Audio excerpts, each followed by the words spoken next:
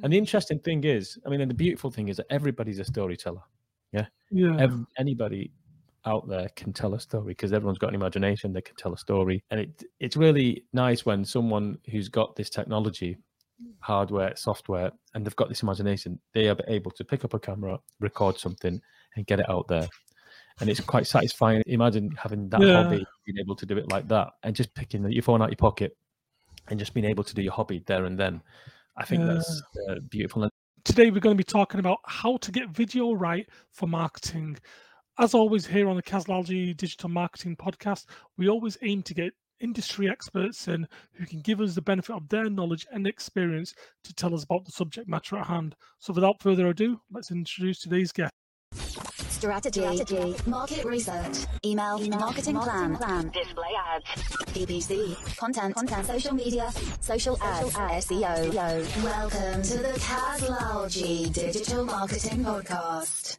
Okay, hello and welcome to Aarif Laljee, our video expert. He's going to be telling us how to get video right for marketing. Hello and welcome. How's it going? Yeah, good, thanks. And for those of you who are just wondering, this is no coincidence. We've both got the same surname. I know Aarif very well. He's obviously my brother. Younger brother. Yeah. He does. People do say older sometimes, but yeah, we'll park that. You're obviously academic fellow at the University of Salford. You've been at University of Salford for a while now, haven't you? Yes. Started in 2005. God, so it's my 17th year. I mean, I still think 2005 was like 5 years ago, you know, when you get like our age, you think, oh yeah, 1990 is about 15 years ago. But when you look at it, you think, wow, yeah, 2005 was like 17 years ago. Love it, it's great. You're based in Media City now, aren't you? Yeah, we're the only university at Media City. And yeah, we've been there for like 10 years now. The actual campus is a proper campus. It's growing and it's great. And the students love it, the staff love it. It's a nice environment on Media City, and it's great to be around. I always try to play it cool. Do you like if you see a celebrity or something? But then again, at the end of the day, you are in professional mode when you're at work, aren't you? So even when we've done like BBC work, you're kind of in awe of them, but because you're there to do a job, you're just focused. What does academic fellow mean in terms of film production? Well, I'm part of the academic team, and I do lecture. But there are lecturers as well who work at the university who are maybe more responsible for, you know, a bit more research into the actual, you know, film industry, where academic fellow, that research part is not really part of their job. But yeah, academic fellow is pretty much like a lecturer's role. So pretty much like since YouTube's been out and video platforms have been out, you've been really interested in them. I remember when, I think early 2000s actually, probably 2003, 2004, something like that. You were really into videos on this new platform called YouTube, and you did a couple of what I call famous videos. I don't know if they're out there, but I know you did this Michael Schumacher video with, in the background, they had the theme, you know, Frank Sinatra, My Way. And then there was a scene out of the Martin Scorsese film Casino, and you kind of dubbed that into like a Sesame Street sketch, wasn't it? And it was like both of them were massive, weren't they? I mean, even by today's standards, they were massive. I mean, what did they have? Like, they had hundreds of thousands of views. I'm sure they did. A couple of million actually. There was 2 million views at the time, and yeah, it was just a great time because you could be really creative. Do you know what I mean? Because of this new platform, YouTube, and you can like, wow, I can download, you know, Martin Scorsese, the audio from it, and then, you know, do lip sync to a Sesame Street sketch and make it, you know, just to see people's reactions to it was the best bit. You know, just see how they'd be laughing, and you'd literally be spending like a week on it, like a full week. You know, I'd finish work, go into my bedroom, just edit all night for a full week just for that 2-minute video, just for people's reaction. And that was the great thing, because you could be really creative with it at that time. I mean, I suppose me trying to be a bit of a technical, trying to bring it back to marketing, but it is what it is then. It was still all about engagement. When it first came out, you had all these millions of videos to play with.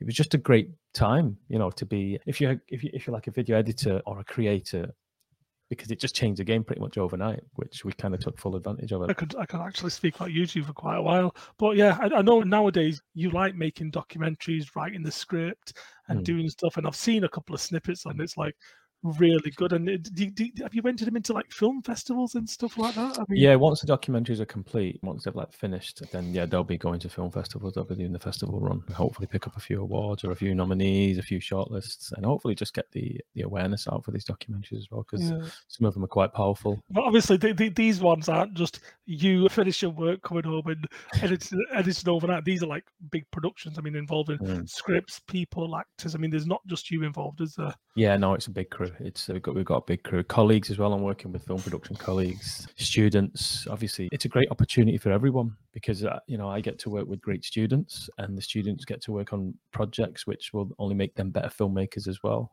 So it is a massive crew. It's about 10 to 15 people working on a project. Oh, yeah. Well, I was going to say, I've just put your. I mean, for those of you who are watching on YouTube, I've just put your Instagram on there, which is obviously at Aarif. So at AARIF.film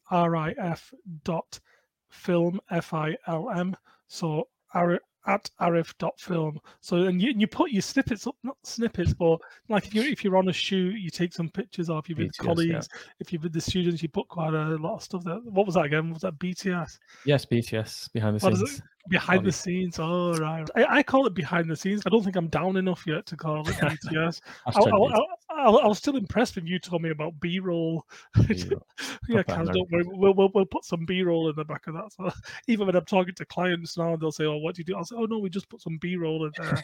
And I kind of, but I suppose I want to get into the talking points of today and obviously get some value for our guests. And so I suppose one of the first talking points is, I mean, we've touched on it a little bit. We've talked about the technology of, I suppose we've only just talked about YouTube, but how would you say video production has changed over the last 20 years? Like I say, 2003, so about 20 years anyway, aren't we? Anything major that you would like to mention or anything? Yeah, I mean, it's like obvious stuff, really. The biggest thing I would say is the technology and accessibility to, making a film or video production. I mean, Kaz, and I know our kids, they're on YouTube all the time. They're actually making YouTube videos, and they're not like, and they're quite confident with it, and they're just doing it on their phones or their iPads. 20 years ago, we didn't really have mobile phones like we do now, or even iPads or any devices, like any handheld devices, really that accessible that can record video. But now, our 8 and 10, 9-year-olds are doing it. And that's what's changed, I think, especially because 20 years ago, you wouldn't get children making film. And it's not just about children doing it. It's just about being able to. You just switch it on, camera, record, and they know what they're doing now. And I think it's just the accessibility to it, the technology, not just the hardware, software as well. Yeah. Look how easy it is to edit a video now. You can do it in your phone. Download a free app, you can edit a video and upload it within, you can link it to YouTube account and it'll be uploaded within a minute. It doesn't matter what you make. And the interesting thing is, I mean, and the beautiful thing is that everybody's a storyteller. Anybody out there can tell a story because everyone's got an imagination. They can tell a story, and it's really nice when someone who's got this technology, hardware, software, and they've got this imagination, they are able to pick up a camera, record something, and get it out there. And it's quite satisfying. It's like a hobby, imagine having that hobby, being able to do it like that, and just picking your phone out your pocket and just being able to do your hobby there and then. I think that's beautiful, and that's what's changed, I think, over the last 20 years. So the two big things is basically the technology and the access to technology. And I think you're exactly right. I mean, you talk about there's software out there that's probably worth thousands of pounds, but there's also software, like you said, I can download on my phone in literally seconds. I can use it and I can edit my video. Yeah, you could make an argument about the adverts that you get on it and stuff, but the idea, the concept exists. Some of them, I think some of the apps I've bought, I paid like £2 for. Yeah. And these days, even the platforms are doing it for you. Like your Instagrams and stuff, they do it themselves, add the filters. But that's the two biggest things. So technology and the access to the technology. Yeah. I mean, another thing, like if you're just thinking about like green screen, green screen technology, like let's say green screen technology 20 years ago, you'd be like, oh, green screen technology, it's very advanced, and only used in Hollywood and, Star Wars and this, But like, it is a simple technology. Like now, you just get a green cloth, and I've literally got one behind me. And you can just buy it Amazon Prime, get it delivered in like the same day. put the green screen up, camera That's up, it. and you've Yeah, got and that sort of technology as well. That looked to be so advanced maybe 20 years ago. It's so yeah, accessible now, and software can easily handle that workflow, that green screen workflow, with just a couple of clicks of a button, even on your phone, and you're away. And I just think that the creativity that is available through that, you can yeah, actually get what's in your mind onto a computer screen within like minutes. And yeah, I think it really is a really good time for creatives, and there's so many opportunities out there. There are so yeah, many opportunities out yeah. there. I mean, I suppose just on the green screen thing. I mean, I was almost disappointed. Like, do you know when I used to, or when I watched Sky Sports on Match of the Day or something, I used to think, well, them studios are really good. I'm talking like 5, 10 years ago. And I suppose in the last few years, I've understood it more. Basically, all them studios are really good. And then you'd see like Rio Ferdinand or Gary Lineker or someone take a picture, a selfie, and I'm like, what's all this greenness? I thought this was a studio. And then Yeah. I think BBC started with the BTS. So Yes. yeah, BBC started with this behind the scenes footage. I think it was for I think where I really appreciated it was in the Olympics at Tokyo. I knew you were going to And say that. yeah, I think yeah, and they did that thing, didn't they? They showed us like Yeah. how they were Before. sat, where they were sat, and you were like, and Yeah. like when I was first watching, I was thinking, which part of that's green screen? And when they did the BTS footage, you were like, wow, that's really impressive. And it was like Really the whole impressive. thing was, but I think the cleverness is where certain parts are green screen and certain parts aren't. Yeah. And It's then you can't tell anymore, can you? I mean, it's almost impossible. Yeah, because the technology is so good now. The technology is so good, and people are watching the Olympics like in 4K on these massive screens, and they still can't tell the difference. And usually, if it's green screen, you can see, like, if you're on a Zoom call and someone's green screen, you can usually see, little Yeah, edges. yeah. But the technology they use now at broadcast level is so good that it's so good that you can't even tell. And that's the illusion that they want to create. And I mean, you can basically be anywhere in the world now if you want. Like Yeah. the Olympics, they were just in a studio in Salford when they were at Yeah. So see, visual. when I found that out, I was almost disappointed. I thought they was in some fancy location, on location. And I was like, but yeah, that technology really has advanced, hasn't it? Yeah, it's great, and it will keep advancing. It will keep advancing, like you said. Yeah. Okay, so moving on to, I suppose, planning a shoot. So I mean, if we're thinking about people who are listening to this and they're thinking, right, I want to go doing a video shoot. Might be for your business, might be for a hobby, like you said. It might be for your own business, might be brand building, could be anything, or maybe just for fun, maybe taking the kids out or something. But what sort of planning do you need to do? And when I'm talking about planning, I'm talking about like scripts and deciding what shoot you shoot and stuff, because there's like a finite amount of time that you have, so you need to have planned it. So in terms of that, I mean, we'll come on to the like on location later on, but what planning can people listening or watching do in terms of scripts and things like that? Yeah, I mean, this is a massive area of the filmmaking process. Pre-production, we call it. Before you start production, we need to know what we're going to shoot, why we're shooting, where we're going to shoot, how we're going to shoot it.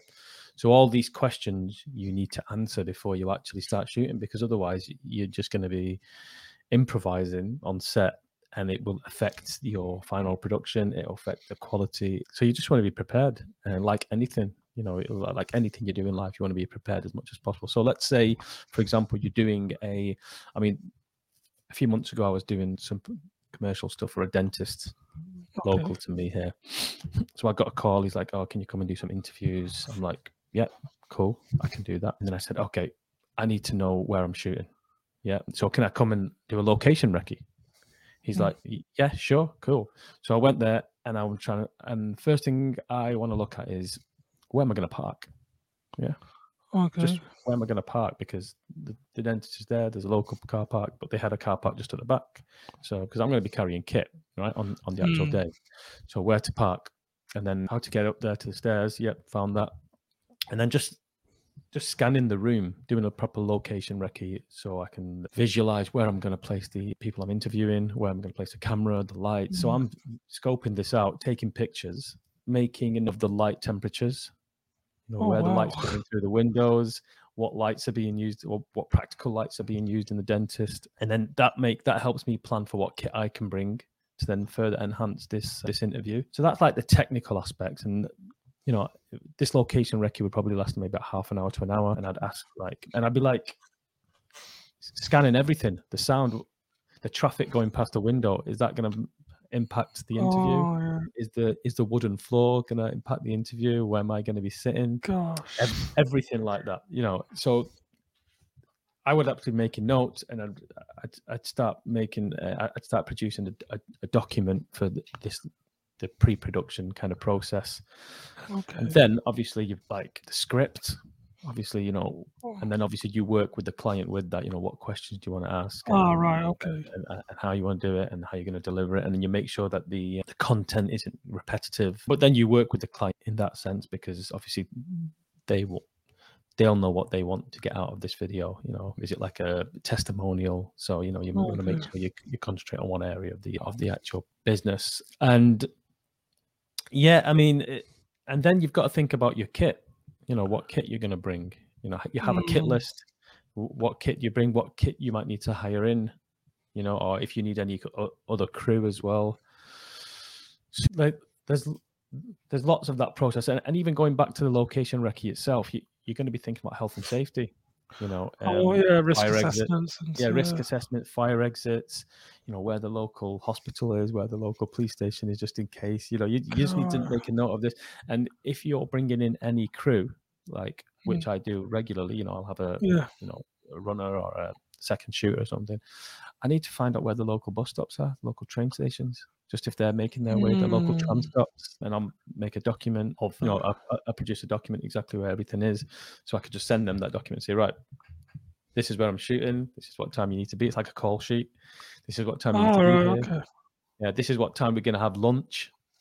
Yeah, this is what time we're going to wrap. This is what we're going to do here. And it's a full schedule, so it's really detailed.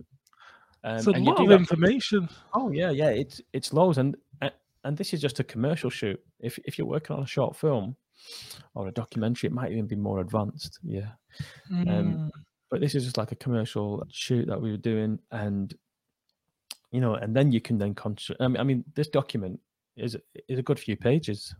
It will be a good few pages, everything there. And then once you've done that, you can then concentrate on the actual shoot itself.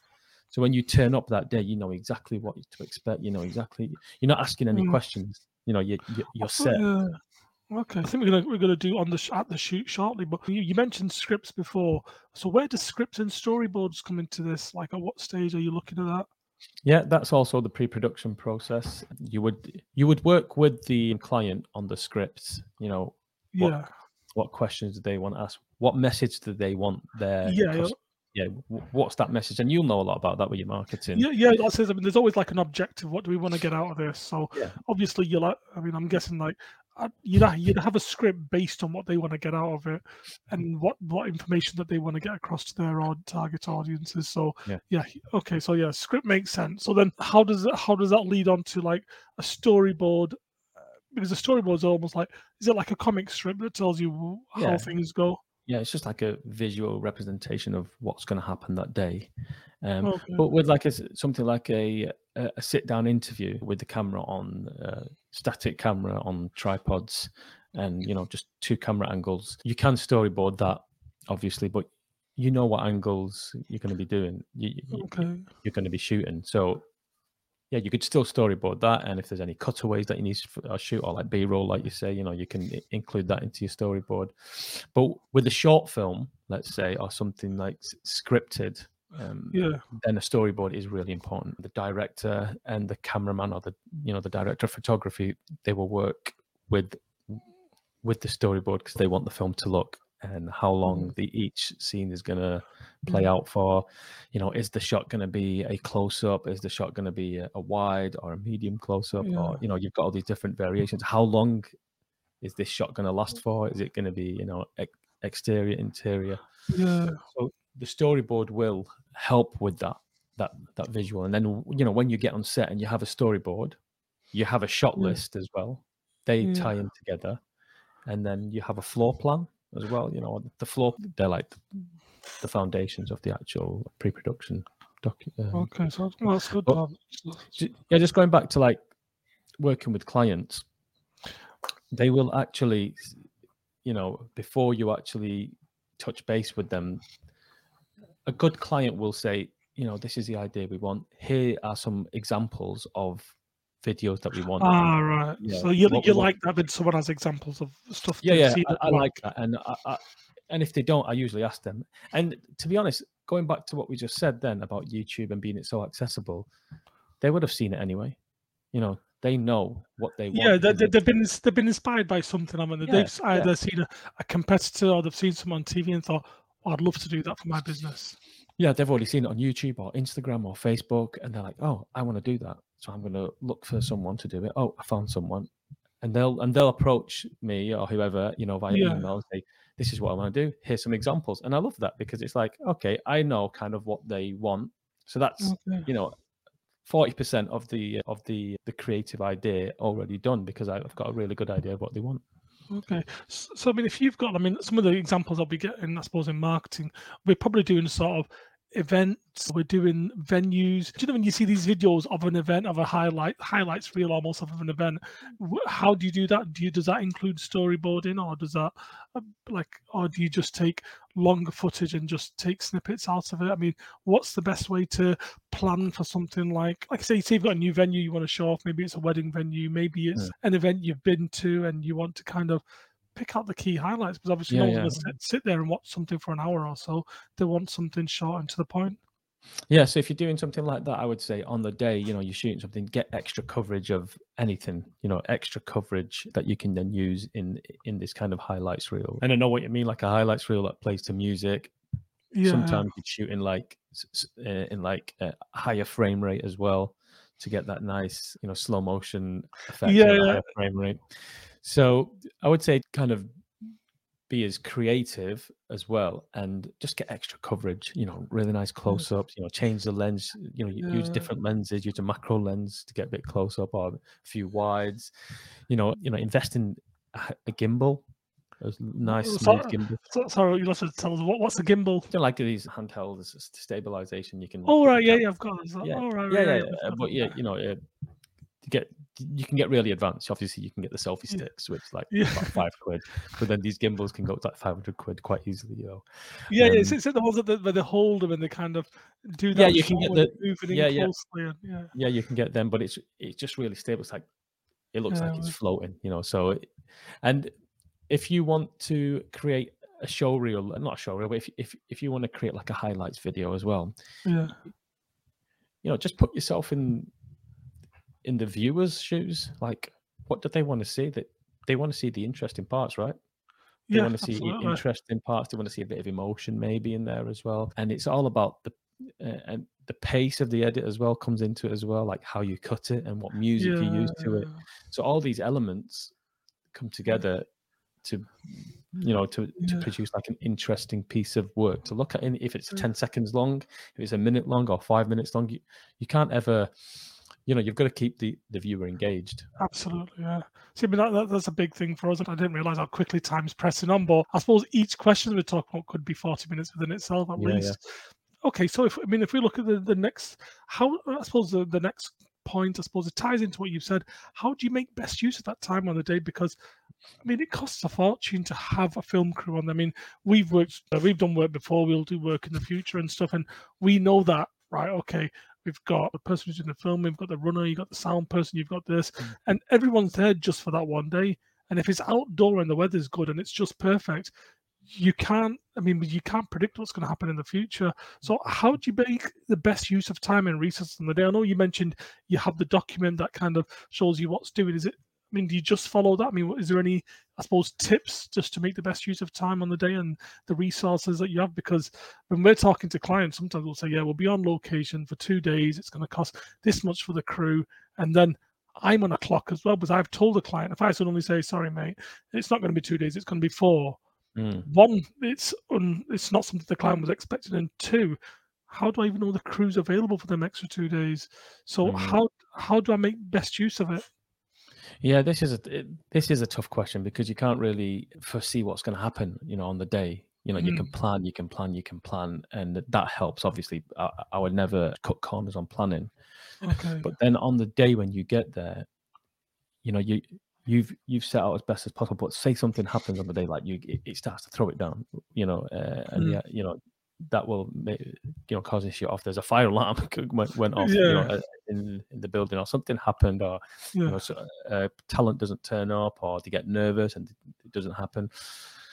You know, you just have to kind of try and deal with it there and then as quick as possible, and try and get the job done as professional as possible. And I mean, every job is different, obviously. So I mean, I can just talk from experience, but experience does help with those situations. The more experienced you are, and the more work you do, and the more people you work with, and having those right people skills as well. Because obviously, you know, you're there to do a job. You pick up a camera, you record, you get some beautiful footage, but you got to have people skills as well. You got to know how to deal with situations. You got to know how to deal with, you know, if something happens on set.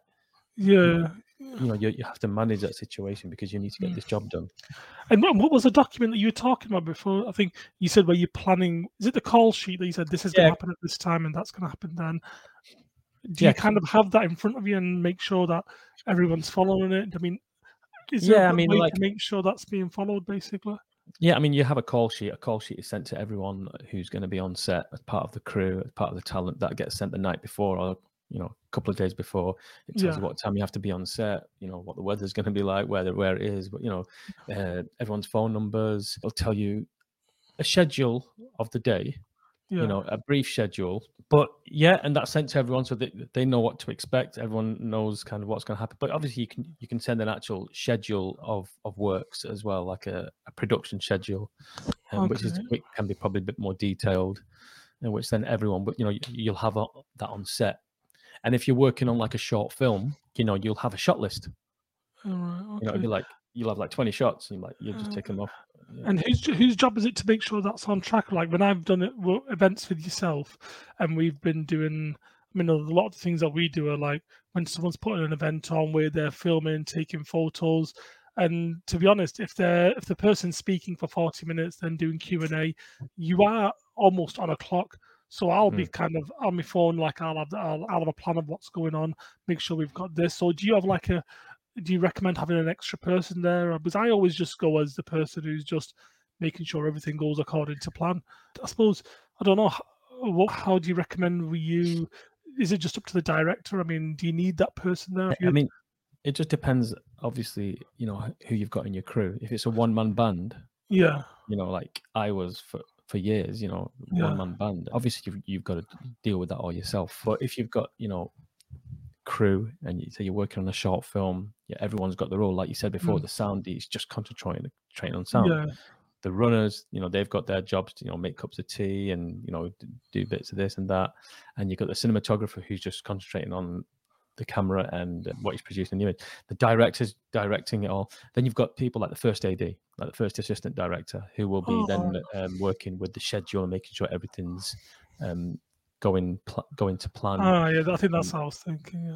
And so everything kind of in a big team, everyone's got their own. And that's the great thing about like film production, is that when you see a crew working on set, one's got their role and they just concentrate on that role, and that's it. Yeah, I like that, because I mean, I suppose, like you say, it depends on how big your production is. It's like, I mean, I remember when I used to work at Tesco's, I've worked in retail where I've worked in just as me in one small shop, and then I've been part of a team of 700 people in a massive Tesco store, where in the small shop, you're responsible for everything, where in the big shop, you're responsible for just one department or just one area of the store. So I suppose it's almost, I'm not comparing it to Tesco, but I'm just trying to say, maybe like on that, like you said, when you were a one-man band, you had to think of everything. But I suppose it just depends on the size of the production, I suppose. Yeah, it does. Obviously, if you're a one-man band, you're not going to take a massive production, are you? But everyone, you know, I think everyone who's in this industry starts off as a one-person band, a one-man band, you know. That's okay. I mean, I suppose moving on slightly, to, I suppose, the post-filming, can you recommend, I mean, I suppose people who might be listening to this or watching it, there'll be a wide variety of people, but I'm guessing that many of them maybe won't have unlimited resources. They'll have a fine amount of time, maybe at most, maybe have 2 or 3 people, or maybe just one person looking after the editing. And editing is like, until you actually realize how much it is, because initially when you think about it, you think, oh God, it must be hard being on set and doing all this. But I found one of the hardest bits is the editing afterwards. I didn't realize how long the person needs to do it. Because you think, well, okay, we filmed it today, God, the edit will be ready in a couple of days. And when I say this, I'm thinking in the early days when I started it, but really editing is like much later. It's about like when you get a wedding photographer, they'll say, yeah, they'll be ready in 2 or 3 months or in 6 months. And you're like, wow. So I think, I suppose we could confirm that editing is a big part. And while you're on that, is there any editing software that you could suggest for those maybe starting out or in the early days? Yeah, I mean, yeah, editing is a huge part of the filmmaking process. It's obviously the best part of filmmaking process and the most enjoyable, from my view. Like you just said, I mean, you could finish a film in a couple of weeks. Yeah, the whole film's shot, and the edit can take months. So the editing is the longest part, and obviously you've got to get that right, haven't you? You've got to get the editing right, because otherwise the film won't land. You know, the film looks great on paper, it looks great in the camera. Everything's right. The performance is great, but if the edit's bad, even if one element of the edit is you notice it, don't you? Yeah. What if the sound's bad, or the color? What if you've not color graded it right, or the pacing's off, or some of the it just doesn't land. It's obviously because you're trying to create this fictional world, right? Yeah. Let's say it's a short film. You're trying to create this fictional world. If your audience are watching this film and the edit's not right, then they're out of that. They're just out of that fictional world. Yeah, if we were going back to sort of things like marketers or businesses would do for themselves, maybe doing, like you say, doing the interview or the testimonial, maybe doing something on the venue or a quick highlights of the event or something. Is there any decent software you'd either recommend, or maybe not recommend, but things that you reckon we can use? Yeah, obviously, when it comes to mobile devices, I'm not too sure about your editing because I don't really use mobile devices, but I know InShot is one that I know that I've used before. Yeah, you told me about that, and I still use InShot now for those. I mean, it's not like I wouldn't do a client testimonial and edit it on InShot, but if you've got a quick thing you need to just put onto Instagram or you need to put onto any social platform. So I use InShot, yeah. And there's another one on mobile devices, actually, that one of my colleagues recommended, Stephen Wyatt, Filmic Pro. Oh, right, so there's one called Filmic Pro. I'm not sure if you have to pay for it. I think they do a free version, but if you have to pay it, I don't think it's too much. I think it may be like £20 maybe. Oh, right, Filmic Pro. So that's on mobile devices, but on the desktop devices, laptops, Macs, PCs, the top of the list is DaVinci Resolve. Oh, right, okay. You say that with a smile on your face as if you're like, that is the... Yep, that's the one that I use. I'm a certified trainer in DaVinci Resolve. I teach it at the university. I use it, and it's free. Really? It is free. Wow. It is absolutely free. They do have a studio version, which is £250. Okay, which it's not really a lot when you think about it, is it? But if I tell the viewers now that at the university, majority of our classrooms have the free version in. So I teach the free version. Yeah. So for what your student... Yeah, our students make films in the free version. We do have the studio version installed in some of the rooms as well. And it does have a few extra kind of features. But... Wow. Yeah, for what they need to use it, you can use DaVinci. Yeah, so I suppose the hardest part, that is probably knowing how to use it, isn't it, I suppose? Yeah, exactly. But there's so many resources out there. And, DaVinci Resolve have an unbelievable training resource for free. So you go on, if anyone goes on Google now and types in DaVinci Resolve training, you go to their website and you can actually do that and get certified, be a certified user for free. You do the exam online, you do their PDF. It will take a while. It's about a 600-page PDF. You do that, and then you can use it. And all the videos are up there, the resources. It's unbelievable. They're great. Right, okay. I mean, so that's one that you'd recommend. So you've mentioned InShot and what was it? Filmic Pro for mobile devices, and for desktops, you'd recommend DaVinci Resolve. DaVinci Resolve mostly because it's a brilliant, but secondary because it's free. I just think it's actually a great editing software. I mean, there are others. Everyone knows about Premiere Pro, and the whole Adobe CC package. Obviously, you have to pay quite a lot for that. Yeah. And then you've got Final Cut Pro X on the Apple, which is a couple of £100. And I think you also have iMovie as well on the Mac. But top of the list, DaVinci Resolve. All right, Okay, that's a good one. And I was expecting you to say it's going to cost thousands, but I mean, I suppose there's no excuse for not using it. And I suppose like we do these days, if you're using any software, even if you know it really well, like I know Facebook ads really well, but sometimes I'm like, oh God, I forgot how to do that. How do I do this? And I'll go into YouTube, quickly YouTube it, Yeah. and you can find. And I suppose if I'm sure, not sure. I know for a fact there'll probably be videos on YouTube about DaVinci Resolve and how to do certain elements of it. So that's really good. I suppose coming up to towards the end of our chat, when you're talking about video and film, it's expensive. Even for a business to do the most basic, it involves time, includes resource, so it can be expensive. Is there any like typical mistakes or something that people can, or things they can not do, or basically any tips you'd provide for when it comes to filming? Now, this again is another tough question. I would say that if you're in that world, okay, and obviously there's a lot of kit, it's expensive, right? It's expensive. So that, like what you just said now about what you asked about editing, DaVinci Resolve. I mean, most people have never heard of DaVinci Resolve. Okay. No, likewise. Exactly. Some people would just go, okay, yeah. I mean, if you're a one-person band, if you're just a one person, you think, right, I'm going to start doing this video in. I've got my camera, but I just need to buy editing software. So I'm just going to buy Premiere Pro, which is probably about £25 a month, I think you have to pay. So, number one, tips is do your research. Join like Facebook groups, forums of people, of like groups of within the industry who can advise you and help. Okay, Yeah. For example, there's some microphones that I used to use back in the day from a company called Boya. So BOYA. Yeah. And those microphones are absolutely amazing. And they're a third of the price of, some of the market leader microphones, but they do exactly the same thing. Okay. So do your research into equipment as well, because you can find some really, really good equipment that does exactly the same job as really high-end equipment. So some of the mistakes I would say people do is just, go out and buy the best gear all the time. Right. And that has its advantages sometimes, because obviously, if you're buying quality, that will last you longer, right? It'll last you longer. But that's where doing your research comes in, asking people, because these people will give you advice. Yeah. No, we do it ourselves. I mean, there's marketing groups and like you say, I think, I suppose it's a simple one, but do your research. I suppose that's good. Yeah, do your research. I would really say that, and ask people, and keep your ear to the ground, and just be really immersed in that industry. Okay. Yeah, that's what I would say.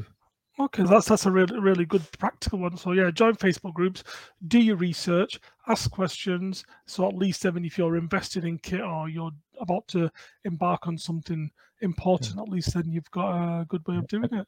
Yeah. And with kit as well, Amazon reviews are great.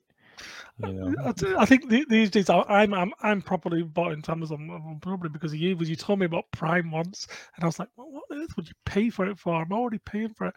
And once you use it, you're like, whoa, this is really good. Because like these days, it's not real brand loyalty almost. I go on Amazon, see what I want, see the price, see the reviews, and see when I can get it. I mean, they're the three things I look at, and that's it. And like you say, it's basically what other people have said. So if the reviews are good, it must be good, kind of thing. So what have you got planned now? So what does the rest of 2022 look like for you now? Yes, it's quite exciting, to be honest. So we're working on 3 documentaries. Two documentaries you've wrapped filming, and we're just editing it now. So the documentaries, you can see them on the website, aarif.uk. Yep. And then another documentary that we're halfway through filming, which is quite a powerful documentary. We've got a crew, and I'm working with a colleague of mine, Stephen Wyatt, and a few of the students as well. And that's quite a powerful documentary that we're halfway through shooting at the moment. Yeah. Okay. Yeah. And then, are you, like, how does it work in terms? Like, did you say you're gonna submit some of them for like peer review and stuff like that? Yeah. We'd hopefully, when these docs are finished, we submit them to film festivals. We'll see. I mean, we've got a really good producer, Mike Morris. He's working on these documentaries as well, so he'll know the exact channels to put them through. So yeah, film festivals, and just get some nice content out there, and with a nice story. Maybe it'll give that awareness about the documentary. I mean, one of the documentaries we're shooting is about a Syrian immigrant who 10 years ago, she was in Syria living happily. She had dreams of becoming an Olympian, the first Syrian Olympian, and then overnight her house was bombed and she lost a leg. You know, and God. fast forward 10 years later, she's in the UK now. You know, she's gone through all these barriers, mental struggle, physical, financial. She's in the UK now with a prosthetic leg, running marathons, raising money for people in Syria. So we're going to actually shoot her running the Manchester Marathon on May the 22nd. She runs with a prosthetic leg, yeah. God, that's quite powerful. Yeah, so hopefully we'll see some of your name and lights at some of these film festivals. Obviously, if you get a ticket for Cannes or anything like that, remember me. I don't mind traveling there to be part of the glitz and glamour. But if anybody wants to get in touch with you, they've got the website arif.uk, which is AARIF. Yeah, please get in touch. .uk. Yeah, and if anyone wants to get in touch, they can do. Yeah.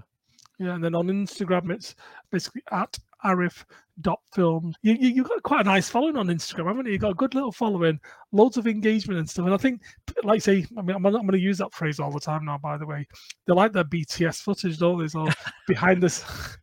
Yeah, don't worry. I'm going to be say that every opportunity I get. But no, people like to see what happens behind the scenes. How much kit have you got? Who's involved? And it's like goes back to the BBC thing we said before about the Olympics. It's interesting because we don't usually get a chance to see it. But yeah, thanks very much for your time, Aarif. Really, really appreciate it. And yeah, hopefully we'll see how the rest of 2022 pans out.